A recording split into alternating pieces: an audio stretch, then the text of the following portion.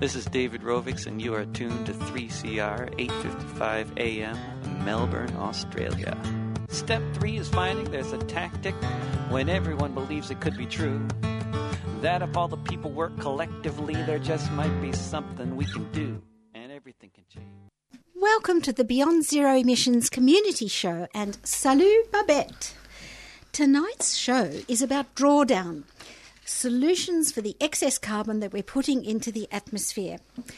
So last year, listeners, you'll remember we interviewed the author of Drawdown, Paul Hawken, and tonight we'll look at the two big ways to cut gigatons out of the atmosphere, plus the economic shifts that will accelerate drawdown. The team tonight is Andy and Kurt, and before we have a chat, I'd like to quote an image I saw on a wall by that graffiti artist called Banksy. It said, "From this moment, despair ends and tactics begin." So tonight we're talking tactics, and the picture with that was a little child holding an hourglass, the symbol of Extinction Rebellion. And you know how they're great, making great waves. They're just stopping the traffic and making people sit up and do what we've been doing for years, trying to make you cope with climate change.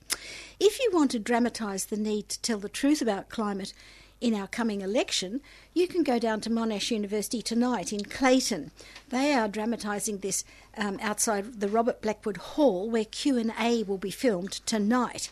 And the address is 49 Scenic Drive, Clayton. I'll mention it again at the end of the program.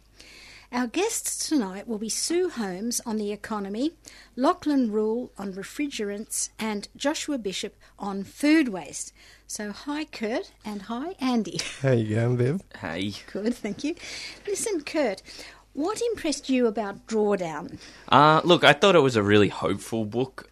Just how powerful the tense is. You know, it talks about these solutions, but says that they will be enforced by 2050. I think what's kind of come to the fore at the moment with the climate movement is we oscillate between hope and despair. It's really great to read something that is hopeful, but the hope is implicit because it's so practical. Yeah, that's right. And they have sort of like a scorecard of the things that are the most impressive things to draw down first, the low-hanging fruit. And one of them we're going to talk tonight is refrigeration. And that sort of put me in my box a bit because I harp on to all my friends. I hope they're listening tonight because I want them to, to forgive me because I make them feel so guilty when I go, oh, I just catch the train to Melbourne. I don't fly anymore. And they make me feel like a blue stocking. But on the league table, actually, aviation isn't the main urgent one to cut down. It's refrigeration and get more wind turbines and so on. So it's that order of priority is something that we could all learn. Yeah, and there were a lot of surprises in the top 100. Having refrigeration at the top was one. Another one that we'll deal with today is food waste. So that is number 4. That was kind of a big shock. And within these solutions, there's some surprises as well. So I thought that was really interesting.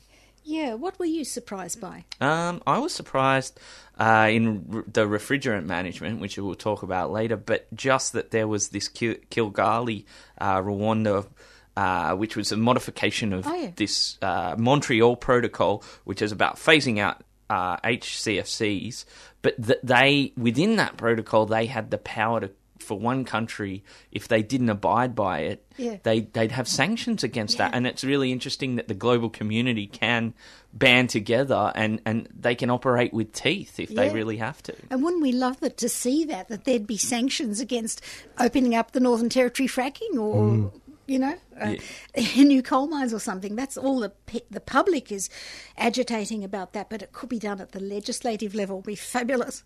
Yeah, it'd be really, really powerful. I was also kind of blown away just how, which is a huge win, I think, but mixing like the female rights and family planning and that sort of thing, how that can be, you get this double win of social but also environmental.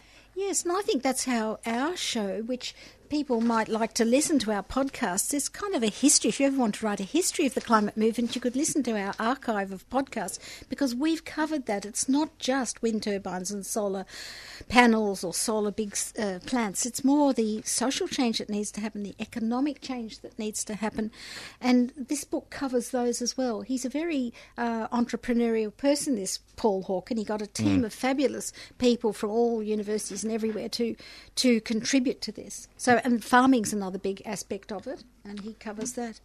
So, we're advertising this book. What would be the main reason to read it? Well, I'd say like the most interesting thing is that it's a survey of all these climate solutions. Like you hear about them one at a time, and you don't know really where they stand relative to each other. But here they are, all in one book, standardised. And look, I got a degree in science, and I really struggled to understand a lot of these solutions. But in this book, they all made total sense to me. So I guess that's my pitch. That's how I'd get you to buy it. And I've got a degree in history, and to me, it's historically so important. Like this is like a line in the sand. Here's what to do. Stop moaning about it. Get on with it. Here's what to do. It looked like there were some great photos in there as well. Beautiful, beautiful. Yeah, I got the haven't had a audio chance to book. read it. Oh, did you get the audiobook? Oh, the pictures are great. So listeners, buy this book, get it in your library, Drawdown by Paul Hawken. Now we're going to talk in a moment, well, pretty much now, about the economic underpinnings of it. So I'll put my headphones on and we're going to speak to Sue Holmes. Welcome, Sue, to the radio show. Hi, Vivian. Look, I'm very grateful that you could talk to us from Sydney, and I know you've read the book and you're going to give talks, I think, in Sydney soon about it, but Drawdown seems to assume that we will phase out fossil fuels and create lots of jobs in renewables and labour-intensive farming. I want to know, you're an economist and you've worked with the Productivity Commission. I think you've had your head around policy for a long time. What was your response to the Drawdown project?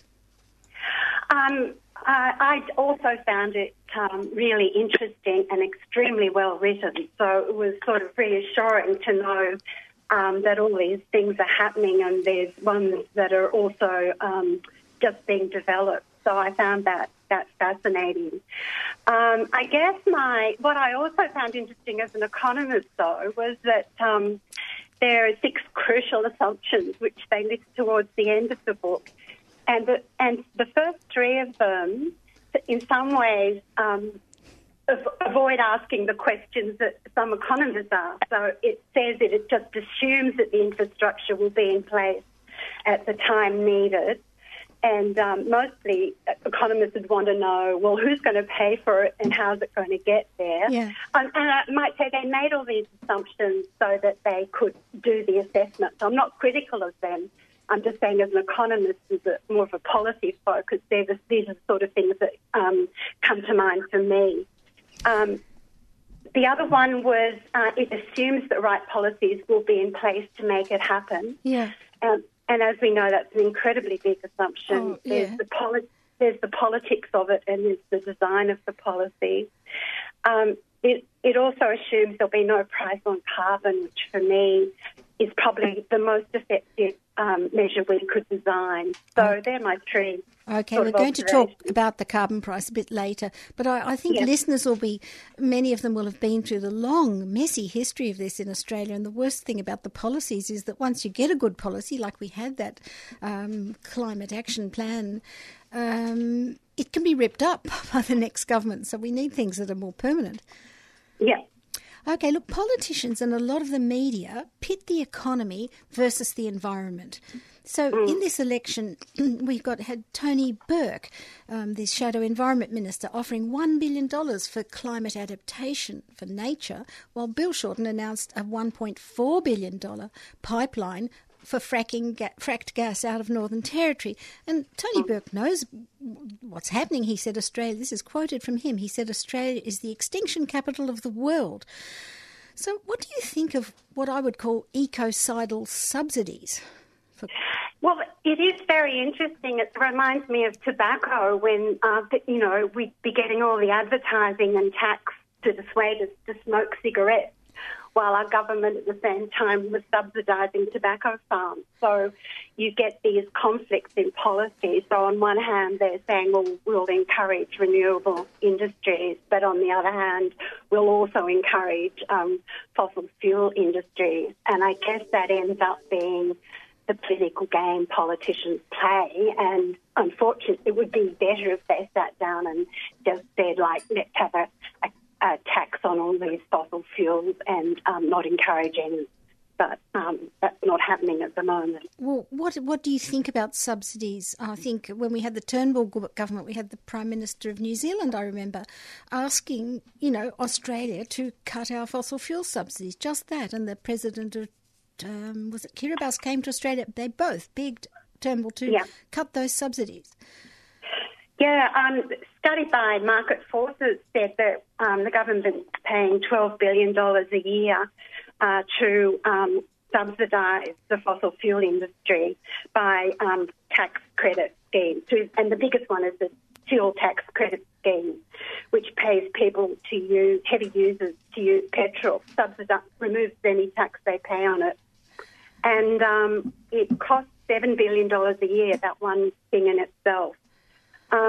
So for me, the market could work really well, and it already the clean energy is cheaper than the fossil fuel energy, and we just need to get out of the way of the market and stop propping up industries that are industries of the past. Definitely. Well, look, you've said to me that there are plenty of jobs for everyone if we start focusing on saving the planet. And I know it's possible because Kurt did a brilliant interview last year with a German trade unionist who said they'd compensated or retrained all their Ruhr Valley coal workers and no one was left behind and their economy is still thriving. And I wonder if the economy was focused on survival, what items in the drawdown book would you promote?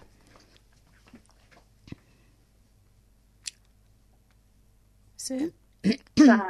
I guess I'd go for their top 10. Well, do you think the transition planning is in place? Do we have sufficiently detailed policies to transition people into those things, that Drawdown promotes? Look, Sue, we've just got you back after losing you for a second. Look, can we have it? I'll have to give you another question now. I think the true measure of success is really only when we see emissions falling. And, in our nation, our personal footprints even, and in the emissions that we stop exporting.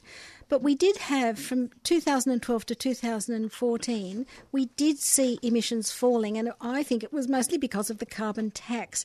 How would a carbon tax nowadays, it's still controversial, I guess, but how would it accelerate the drawdown, for example, in refrigeration or the food industry? Okay, well, generally, when you put a price on something and you make it more expensive, people start looking for alternatives. So even tobacco, which is a highly addictive substance, every time the government raises the taxes on tobacco, some people give up smoking. So just raising prices pushes people in the right direction to take account of the emissions, the fossil fuels they're adding to. Refrigeration, though, is a bit different because it's there you need more regulation and more dealing with the end of cycle of all the fridges and so on. So it's not quite the same as other industries in that respect. But with food, a carbon tax would first hit agriculture. So farmers would be choosing fewer tractors or choosing more clean energy options to run their farm. Those two examples aren't great ones for carbon tax, but all of the energy sector, of course, you could see how that would influence it. And I think the thing about the price, if you put a price on something and it affects everybody, it means you don't have to choose particular sectors to bear the whole burden of reducing emissions. And you give incentives to everyone to start to look for options. that will choose lower emissions, and people start to decide how they will travel. They'll suddenly find flights more expensive and walking and trains cheaper. They'll find that it's getting too expensive to heat or cool their home. So they will be looking for other options like insulation. So all those things and solar panels.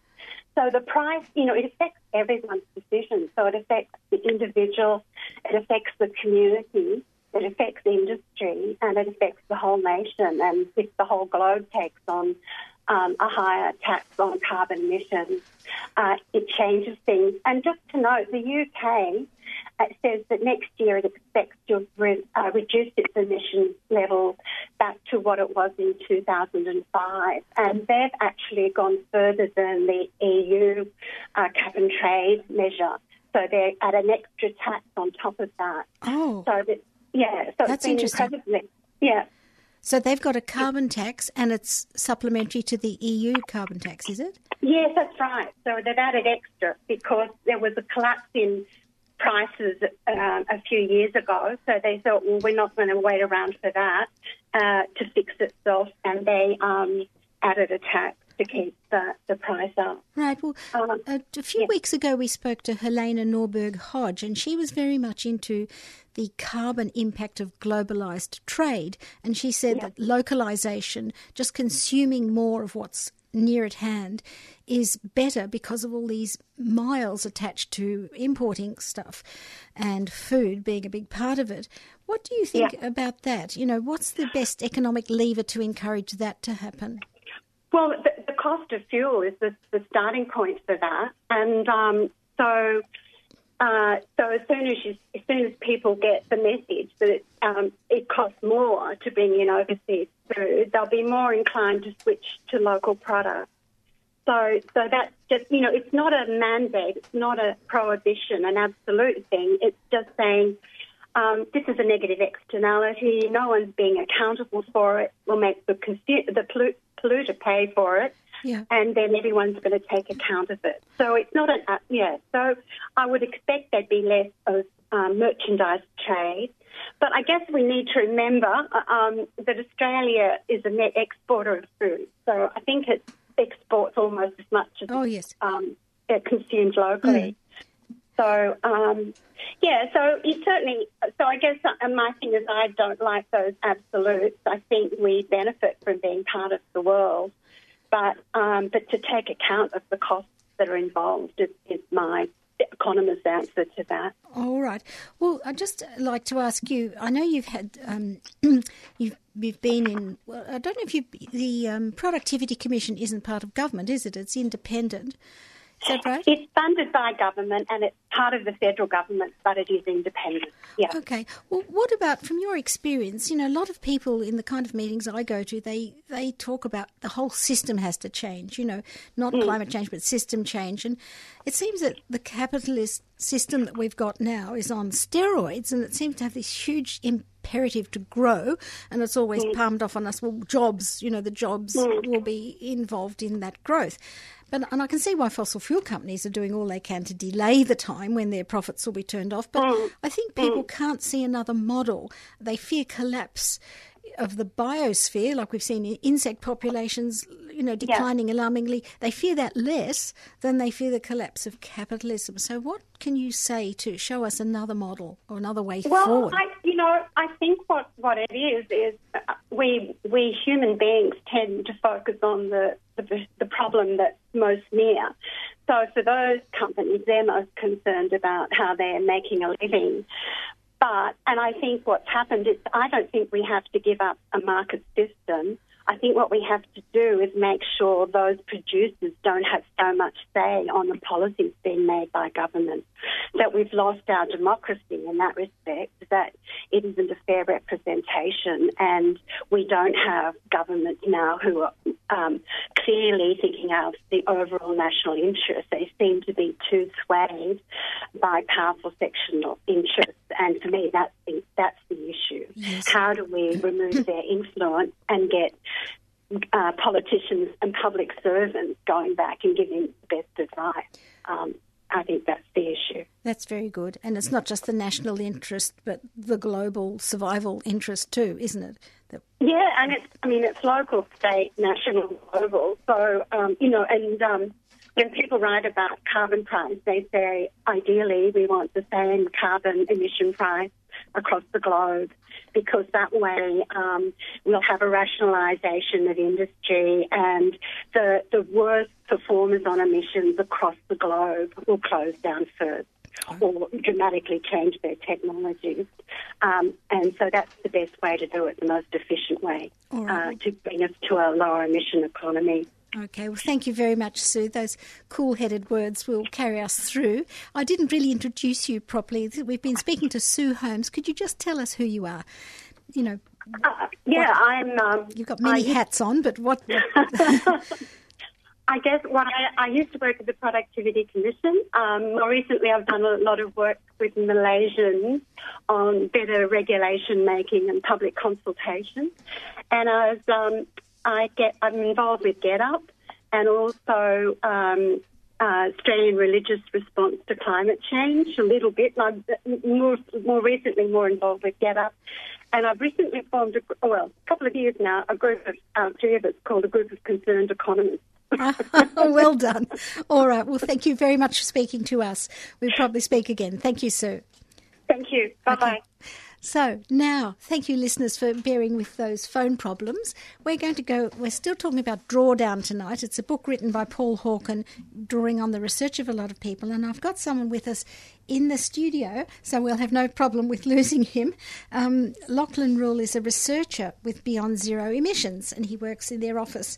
And so thanks for coming into the radio station, Lachlan. Thank you very much for having me, Vivian. Well, we're going to get very specific about refrigeration in a moment. But before we do that, can you just tell us what you do at BZE, what you're working on at the moment? Absolutely. So I lead a project called Repowering Our Regions, which takes a lot of the amazing work BZE has done over the last 10 or so years, looking at energy and industry and building transition, and we apply it to specific locations. So towns like Collie in Western Australia that's really reliant on coal mining, places like the Northern Territory that are looking at moving into fracking, towns like the Hunter Valley as well that are really dependent at the moment on coal mining and use. And so we map out alternate pathways forward so that we don't have to keep doing that, or we don't wind up with a resulting economic collapse when those industries close. Well, I can see you will be back in here one day to tell us about each of those places, because it's urgent that we know. Yeah, how do you do it? Transition people. I think people are crying out for it, don't you really, in the communities? They don't want to be doing those dirty industries if there's an alternative. Well, I think a lot of the conversations I've had, certainly in Collie, have been people saying we just need someone to start talking seriously about what it looks like next. And I think I think you're right, people are really crying out for a pathway forward. And people are sort of naturally and reasonably anxious about what economic transition means. And so I think it's about demonstrating a really clear, believable, practical pathway forward so they can, be confident they're still going to be able to pay the bills and pay the mortgage and look after their families, which is very reasonable. I'm very proud of this radio station for being part of that, because we had Erin, who's just been in here a minute ago. She did a program interviewing the people at Port Augusta, and we've done many projects on. Listened to fabulous. Yeah, wasn't it fabulous? And so it's an ongoing saga, listeners. As if you've listened to this program, Port Augusta, it had coal, it went off coal. There were projects to put up a new concentrated solar thermal thing, but now they've reneged on that for the moment. But we heard on BZE it's not terminal yet. And as well, Port Augusta, we shouldn't just focus on that one project, because Port Augusta is undergoing a massive boom in renewable use across the whole region. So, there's still a massive amount of energy development going on in Port Augusta and South Australia more broadly. Yeah, so if you support this program, listeners, you'll hear it as the news sort of develops with us, and we're never deterred by bad news. We just go on. So just keep cracking on. That's all you can do. We're going to talk about refrigeration now, listeners. In the book Drawdown, everyone was very surprised when that book was published, because their number one drawdown tactic was refrigeration. You thought, what? Well, the reason was that in 2016 there was a meeting in Kigali in Rwanda, and officials from more than 170 countries went there and agreed on an amendment to phase chemicals used in every refrigerator, air conditioner and supermarket freezer out by 2028 or something. Like, it was extremely amazing that they could agree on something as big as that. And the Drawdown project says that this will reduce 89 gigatons of carbon emissions. So, Lachlan, can you take the story on from there?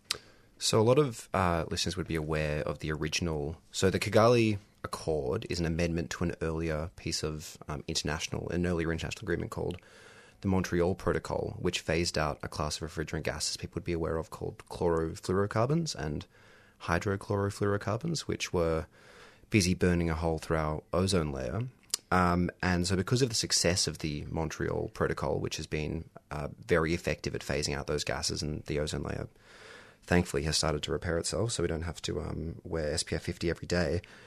And because of the success of that existing accord, the international community felt that that would potentially be the best mechanism to see the phase out of these next generation of gases. So to replace CFCs and HCFCs, we started using a class of gases called HFCs, which had next to no ozone depleting potential, but were very, very potent global warming agents.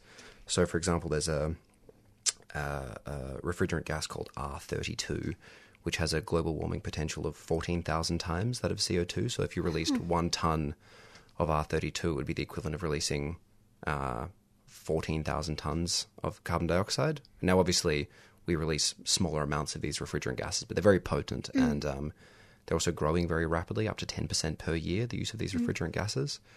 So the Kigali Accord, basically, it was 197 nations wound up signing the Kigali Accord, and it mapped out the common but differentiated responsibilities for developed and developing nations.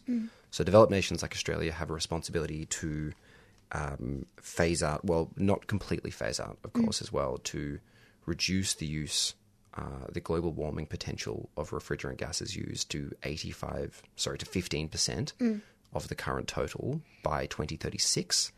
And in developing nations, it's a similar target, 85% reduction by 2046. So there's still a long way to go. And as with all of these big international agreements, it was amazing that we got it over the line, but it's now about making sure that actually nations follow through on it, and that we are being suitably aggressive in tackling this challenge to make sure that we actually are hitting those targets. Yeah, and as Kurt said at the beginning, like, there will be sanctions, so how will that work? Well, very exciting. Well, all the nations signed up to the Kigali Accord agreed to actually enforce, unlike the Paris Agreement, which is at present not enforceable from the international community. The Kigali Accord, building on the success of the Montreal Protocol, is enforceable using international sanctions. But what sort of sanctions? What happens if you don't know? I don't know either. I can't imagine. I'm just thinking there must be only a few places where these gases are manufactured and used. Not every country produces refrigerators or air conditioners, do they? I mean,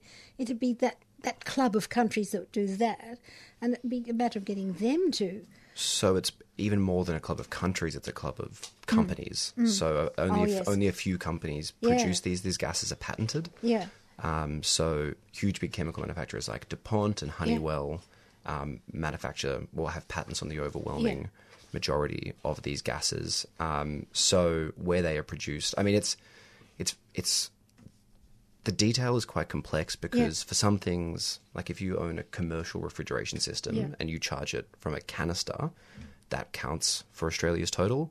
But if you purchase what they call a pre-charged system, like an air conditioning system or a vehicle air conditioning system, that doesn't count for our portion of it. So that counts in the country where it's manufactured. Okay. So you're right, there are some things. So where the gases are manufactured, it doesn't matter, but where products are made can have an effect on it. But it becomes, this is where the devil is in the detail in a way. Okay, well, I don't want listeners to be confused because they're looking at their fridge with horror now.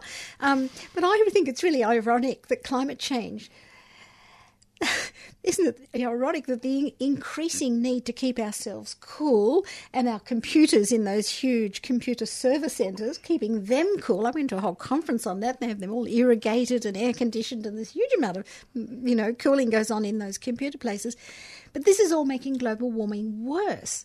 What do you think about that? Well, and particularly, I mean, air conditioning is a very well-established thing in Australia. We're quite used to switching on the split system. But as nations like China and large populous nations in Southeast Asia and the Indian subcontinent start to, as their living standards improve, the uptake of air conditioning is going through the roof. There is, you're right, this really sort of slightly perverse thing where as the world gets richer and hotter, we are, using more and more of these gases that compound that problem. So they're still manufacturing white goods that have got those gases in them, are they? Oh, absolutely, yeah. Things like most domestic refrigerators have swapped to natural refrigerants like hydrocarbons, like propane, which have a very low global warming potential. But most of the split system air conditioners that you would buy, if you went down to Harvey Norman and bought a split system air conditioner, most of them would still have. So could listeners go and, if they wanted to do the right thing, could they now buy something with the non-climate changing gases in it?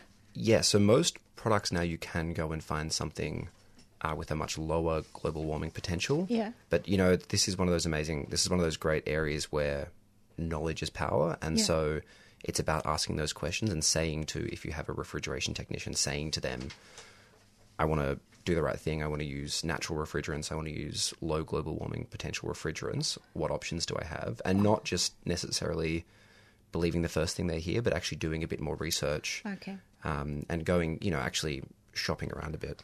Okay. Well, I think we'll attach something to our website about this, listeners, because you might be a little bit confused and the shops might want to bamboozle you, but we've got to get it right. Look, I like the fact that it's mandatory for the refrigeration industry to phase out the HFCs by, what did you now say, 2036 in Australia. Okay.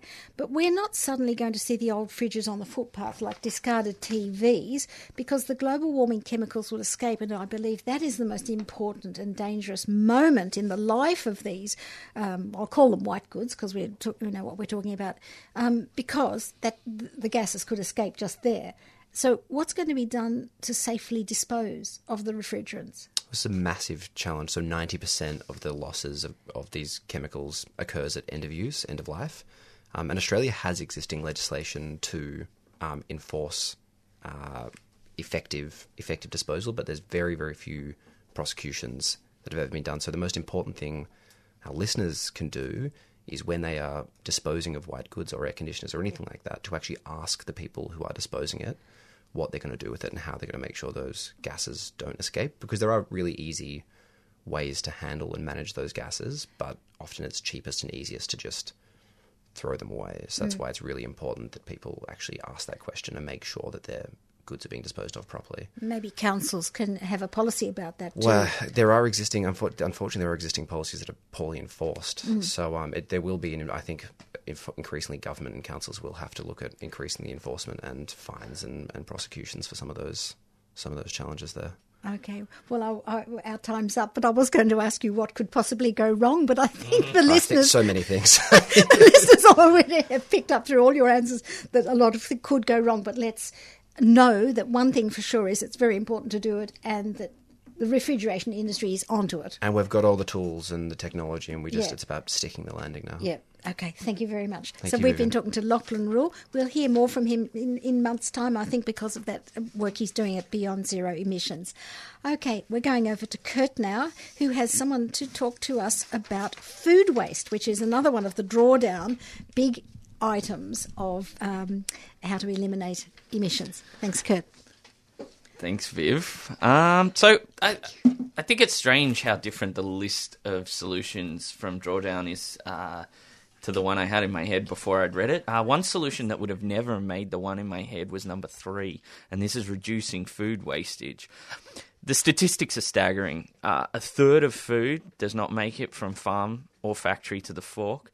Uneaten food generates greenhouse gases at every stage and is responsible for 8% of the world's greenhouse gases. 8%. The solution proposed will reduce 70.53 gigatons of CO2.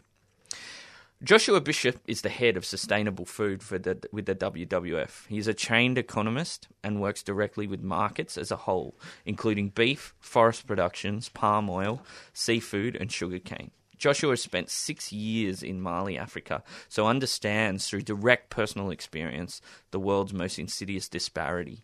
countries like ours that throw away vast amounts of food, while countries like Mali don't have enough. Joshua, welcome to the show. Thank you, Kurt. Good to be here. Great. So I noticed that you work with across many industries, like we talked about before. What steps are taken to mitigate food waste? So WWF works right across the food system, from trying to reduce the environmental impacts of food production through to helping consumers choose more sustainably produced food products. But food waste is one of the areas that we work on in particular. And we try to align our work with the Sustainable Development Goal of the United Nations, Goal 12.3, I think, which is to have food waste globally on a per capita basis by 2030, which is a very ambitious target. Right. So I notice you work with the palm oil industry. Environmentally, they have a really bad name, particularly through land clearing. So what industries you work with are responsive and which ones are not so good? I think within any industry you can find more responsive members, and that includes the palm oil industry. You're right, they've got a bad reputation because of the conversion of tropical rainforest to palm oil plantations, particularly in Southeast Asia, but increasingly in Central Africa and in Latin America. Having said that, even in that industry, there are more responsible producers who have signed up to very ambitious commitments to reduce deforestation, to ensure that their workers and surrounding communities are well treated, to protect wildlife habitat, to protect water resources, and so on. And that includes commitments around waste and waste disposal. So you have to look at each industry and say, okay, who's doing a better job, and can I find their products in the supermarket? In the case of palm oil, there are many retailers and food manufacturers in Australia and around the world who've signed up to something called the Roundtable for Sustainable Palm Oil, which runs an independent certification system which can give some reassurance that the producers are trying to limit their adverse impacts, whether that's social or environmental. And is any of that certification, is that visible on packaging? Can our listeners find that?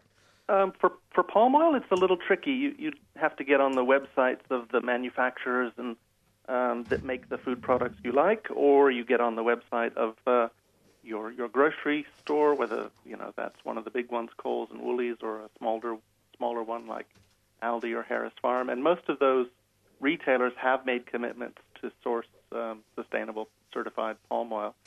And we rate and rank them on a regular basis. There's something called the Palm Oil Scorecard that WWF publishes every few years. Last one was 2016, in which we look at how do the manufacturers and the retailers and the palm oil producers stack up against the criteria that we are looking for. As I said, trying to reduce social and environmental impact. So it can be hard to find it on the supermarket shelf.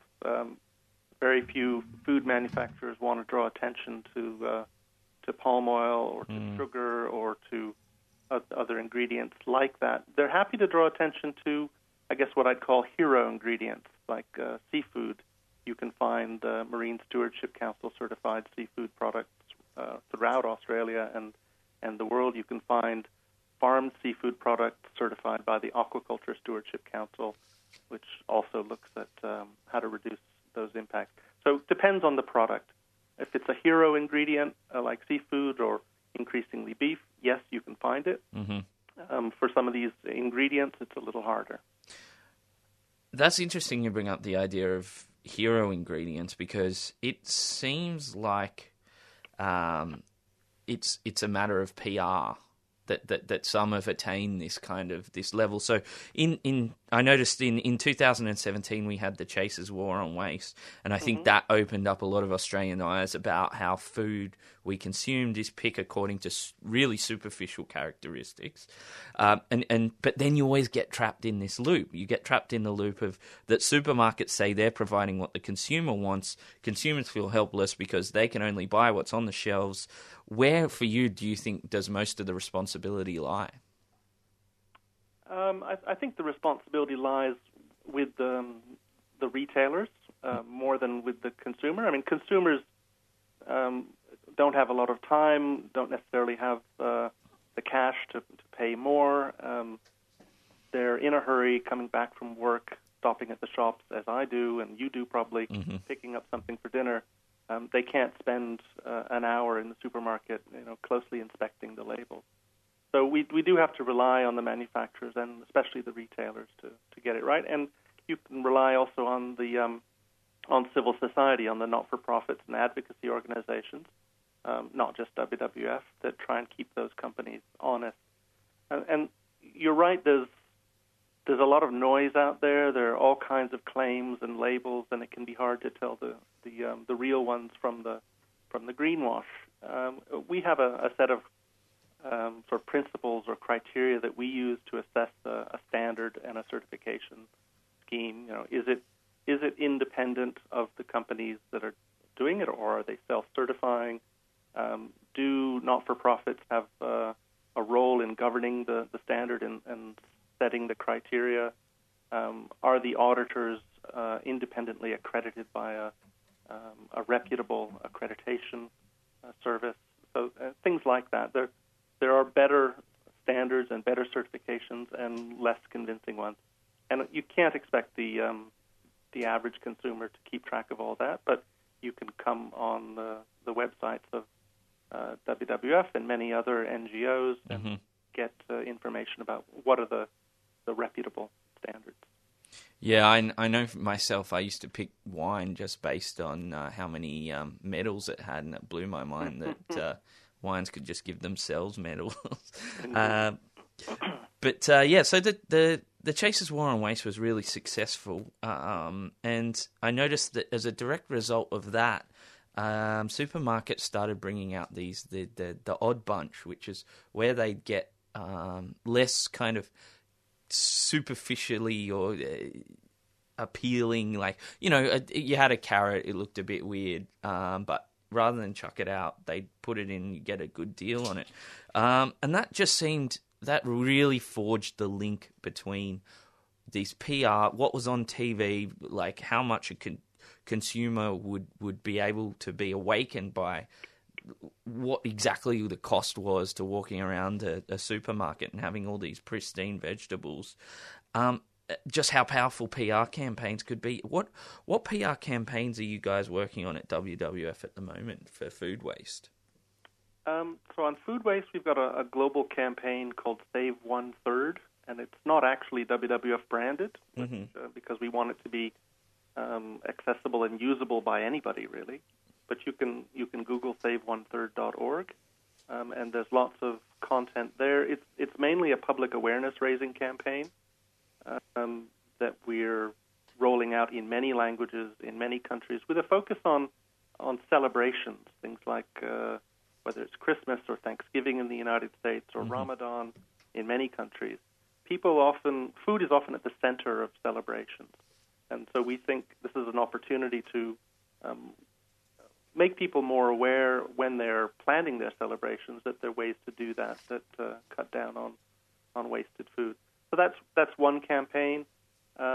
In some other countries, especially the United States, but also the Philippines, Germany, the UK, we've been running campaigns that are more focused on the business community, in particular the hospitality industry, big hotel chains, for example, and trying to raise awareness both among the kitchen staff, but also the front of house catering staff, looking for opportunities to reduce waste. And it starts by just measuring how much waste there is. And people are usually amazed, just as we all were by the War on Waste television series. Most people they don't know, whether they're at work or at home, just how much is wasted. So you start by separating and measuring, and then you look at ways to reduce that waste. And then we did a project like that here in Australia with the Hilton Hotel in Sydney, and did the audit with them to try and find out how much food was being wasted, and then once that was clear, what could we do to reduce it? And they've stuck with that program, which is really impressive, and it's, within 1 year had reduced food waste in the hotel by about 15%. Doesn't sound like a lot, but they're serving something like 700,000 meals a year, so it adds up. That's great. That's great. I'm looking at waste, which is obviously kind of the end of the cycle.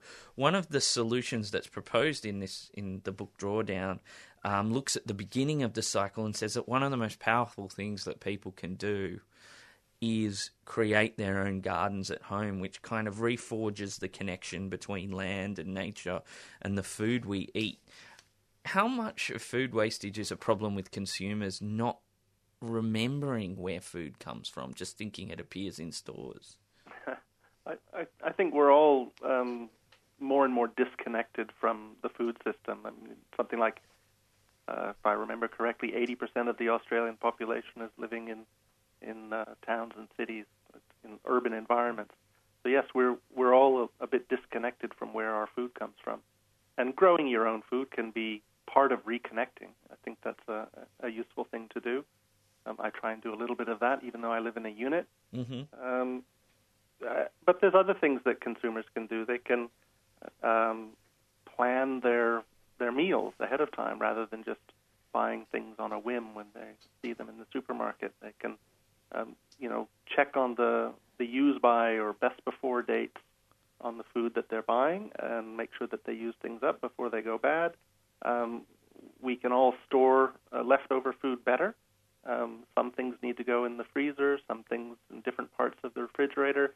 And in the UK, increasingly, food manufacturers and retailers, they give the consumer the information. There's labels on the product that tell you exactly how to store it to keep it fresh for longer.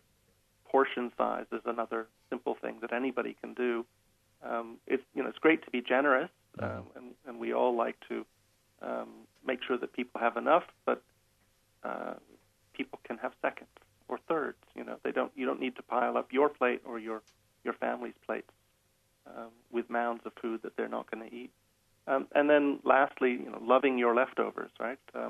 I do all the cooking in my household, and I try and make sure that when we do have leftovers, and inevitably we do, we make the best use of them in some other form.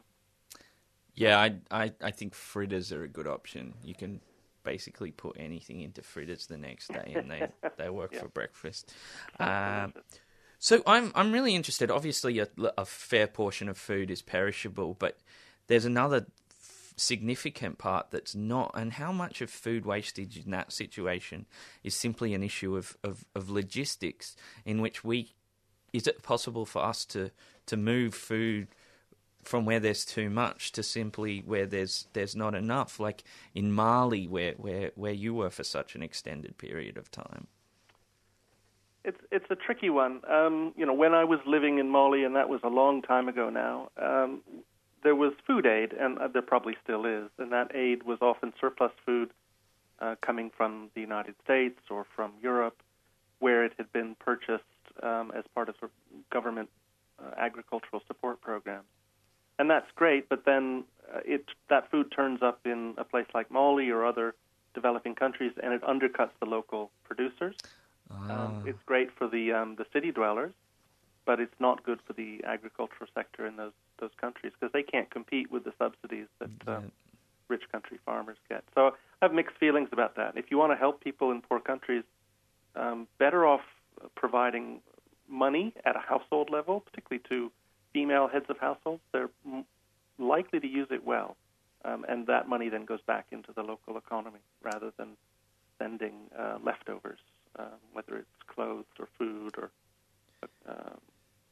machinery or what have you. Yeah. We'll be talking about sending money for the education of females in developing countries. On the other hand, what you can do, of course, is get to know your local food rescue organization and food banks, and there are many of them in Australia, and they will make sure that leftover food is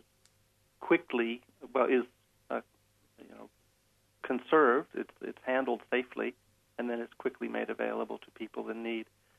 You've got Oz Harvest in many cities. You've got Second Bite. You've got Food Bank, and many other smaller groups that are doing a fantastic job at repurposing food.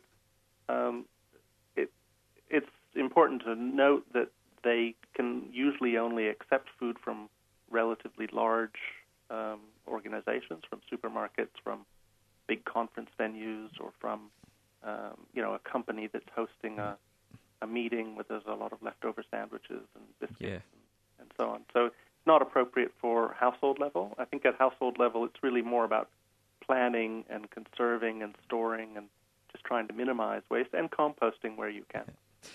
Well, thank you so much for your time, Joshua. Very, very quick, where can we find out more about the work that you're doing? At wwf.org.au for our overall portfolio, and for food waste in particular, check out saveonethird.org. Great. Thank you so much, Joshua. Pleasure. Nice to talk to you. Bye.